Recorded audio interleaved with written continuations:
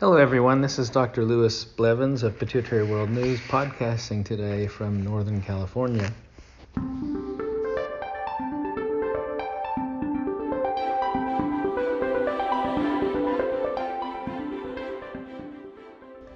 In this musings, I want to speak a little bit about my experiences with the whole process of authorizations or pre-authorizations, if you will, for the use of certain medications.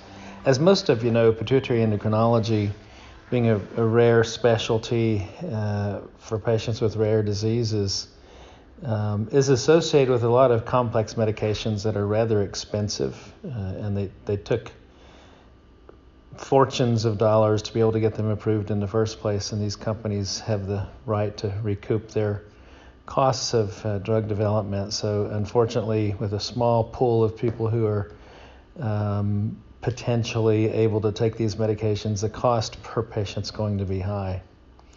That's just the way it is, and this is not true just in pituitary disorders, but true for most rare disorders that you might have affecting your body, whether you're talking about heart disease, lung disease, some genetic condition, etc.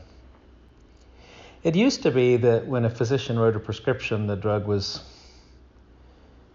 filled by the pharmacy or a specialty pharmacy, and there were no questions whatsoever.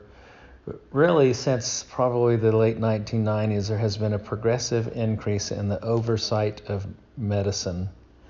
And I'm talking about medicine as a specialty, but when it comes to medicines in particular, an oversight regarding the approval, if you will, of third-party payers for certain medications that are expensive. Even though they may be life-sustaining or the right drug, there is oversight. And unfortunately, in this era, this oversight is almost seemingly predicated on not wanting to allow physicians to use certain drugs in their patients because of expense. We run into this all the time. 3 or 4 times a day, my office is evaluating one or more patients for different drugs they take. In some cases, it's a patient with 2 drugs that require authorization. In other cases, it's 1 drug per patient. But we are extremely busy in this process because the insurance company seems to think that they have the first right of refusal, and they want to deny. They deny everything. A lot of patients contact my office and complain and argue and throw a fit with us, and we really have nothing to do with it. It's your insurance company that you have a contract with, that I don't have a contract with, and my office doesn't contract with. And I think that we need to put the power into the hands of the patient to try to fix this problem over time. It's only going to get worse. It's gotten worse over the past couple of years, especially the past year, it seems. I don't know if it's related to the COVID pandemic or just the way regulation is stepping up over time. And creeping up to where it's reached this point where it's absolutely frustrating. The last 3 prescriptions I have written for a drug called pegvisomant for acromegaly were in patients who were going to have radiotherapy and thus are not candidates to take somatostatin analogs. But the insurance company in all cases rejected it, said you have to try a somatostatin analog first, which is not medically indicated. And even though we put that in the initial papers in most cases, they still deny it. And we have to get on the phone and spend hours of time appealing this process to get the patient on the proper drug. I had a recent patient who was on a medication, discontinued the medication for certain reasons, and then wanted to go back on the medication, and the insurance company denied it, even though they'd paid for it before and had approved it beforehand. And it's just an example of what I'm saying is that these folks set out to deny everything that costs a bit of money and then require you to sort of reach a standard across a bar with your appeal to be able to get the approval. This is frustrating for patients. It's also frustrating and time-consuming for my office. We recently did an analysis and estimate that we spend over $100,000, maybe even $115,000 a year on personnel expenses doing drug authorizations for patients. We're not paid anything in return for our investment of that time and that money and salary to take care of these drugs for patients. You might ask, why don't you stop prescribing these drugs if it costs you that much and you're not reimbursed anything?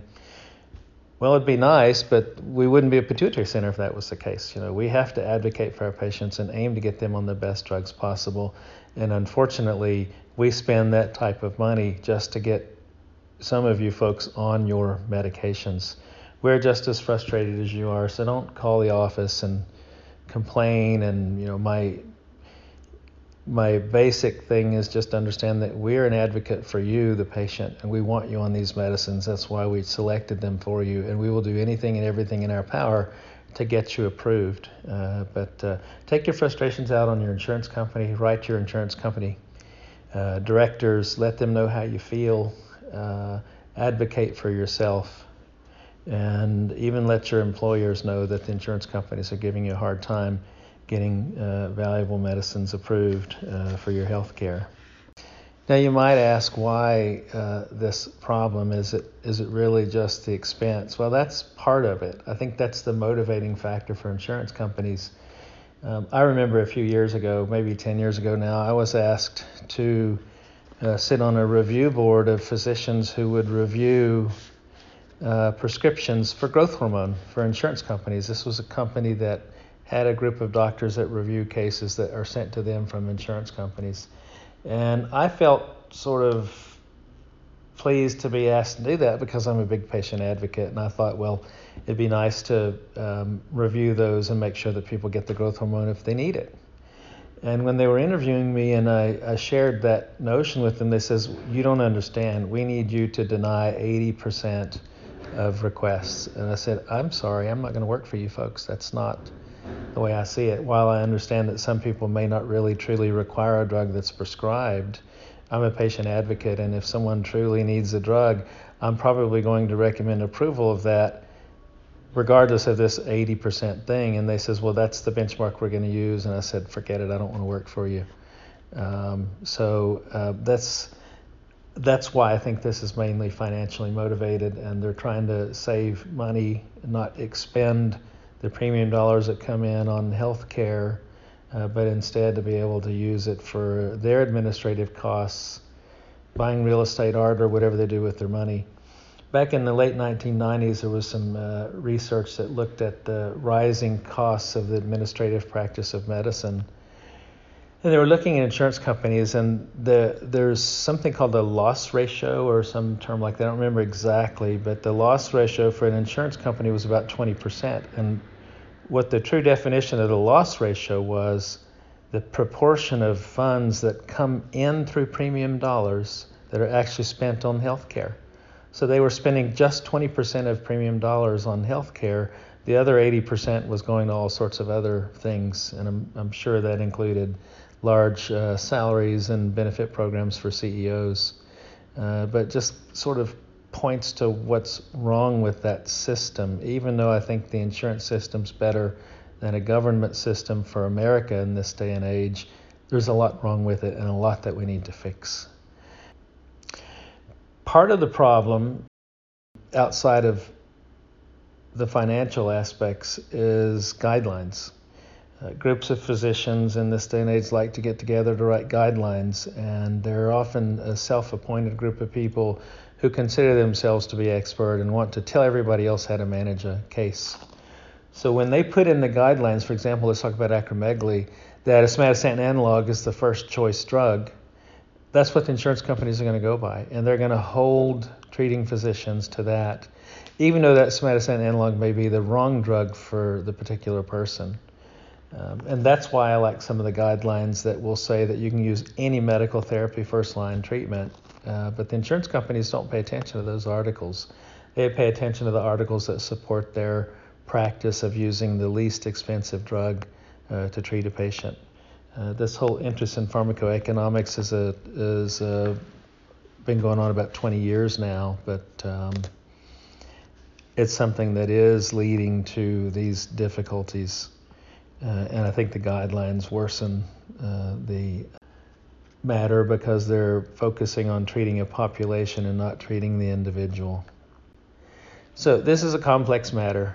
Just remember that your physician is your advocate. They're trying to do the best of everything on your behalf in most cases. And certainly when it comes to these authorizations, we're expending a lot of behind-the-scenes effort and time to try to get your medications approved. Try to be patient while we're waiting for these processes to occur organically or naturally. I tell patients with acromegaly, you've probably had this disorder 5 to 15 years, so another few weeks of a delay to get on a treatment isn't really going to make a big difference in your life. I know we found it, you need the treatment, we want to get you on it, but please be patient. Same thing is true of patients who take growth hormone. Been growth hormone deficient for a long time, another week or month or so to get treatment started might seem like forever when you're the patient and you've had the diagnosis and know that there's a treatment that's going to make you feel better. But in the grand scheme of things, it's probably the best course to work with us, advocate for yourself, and work as a team to try to change things in the insurance industry so that we can avoid some of these major delays that we're seeing, especially over the past year, and getting patients on appropriate medications. Well, that's it for me. Once again, Dr. Lewis Blevins of Pituitary World News. Have a wonderful day.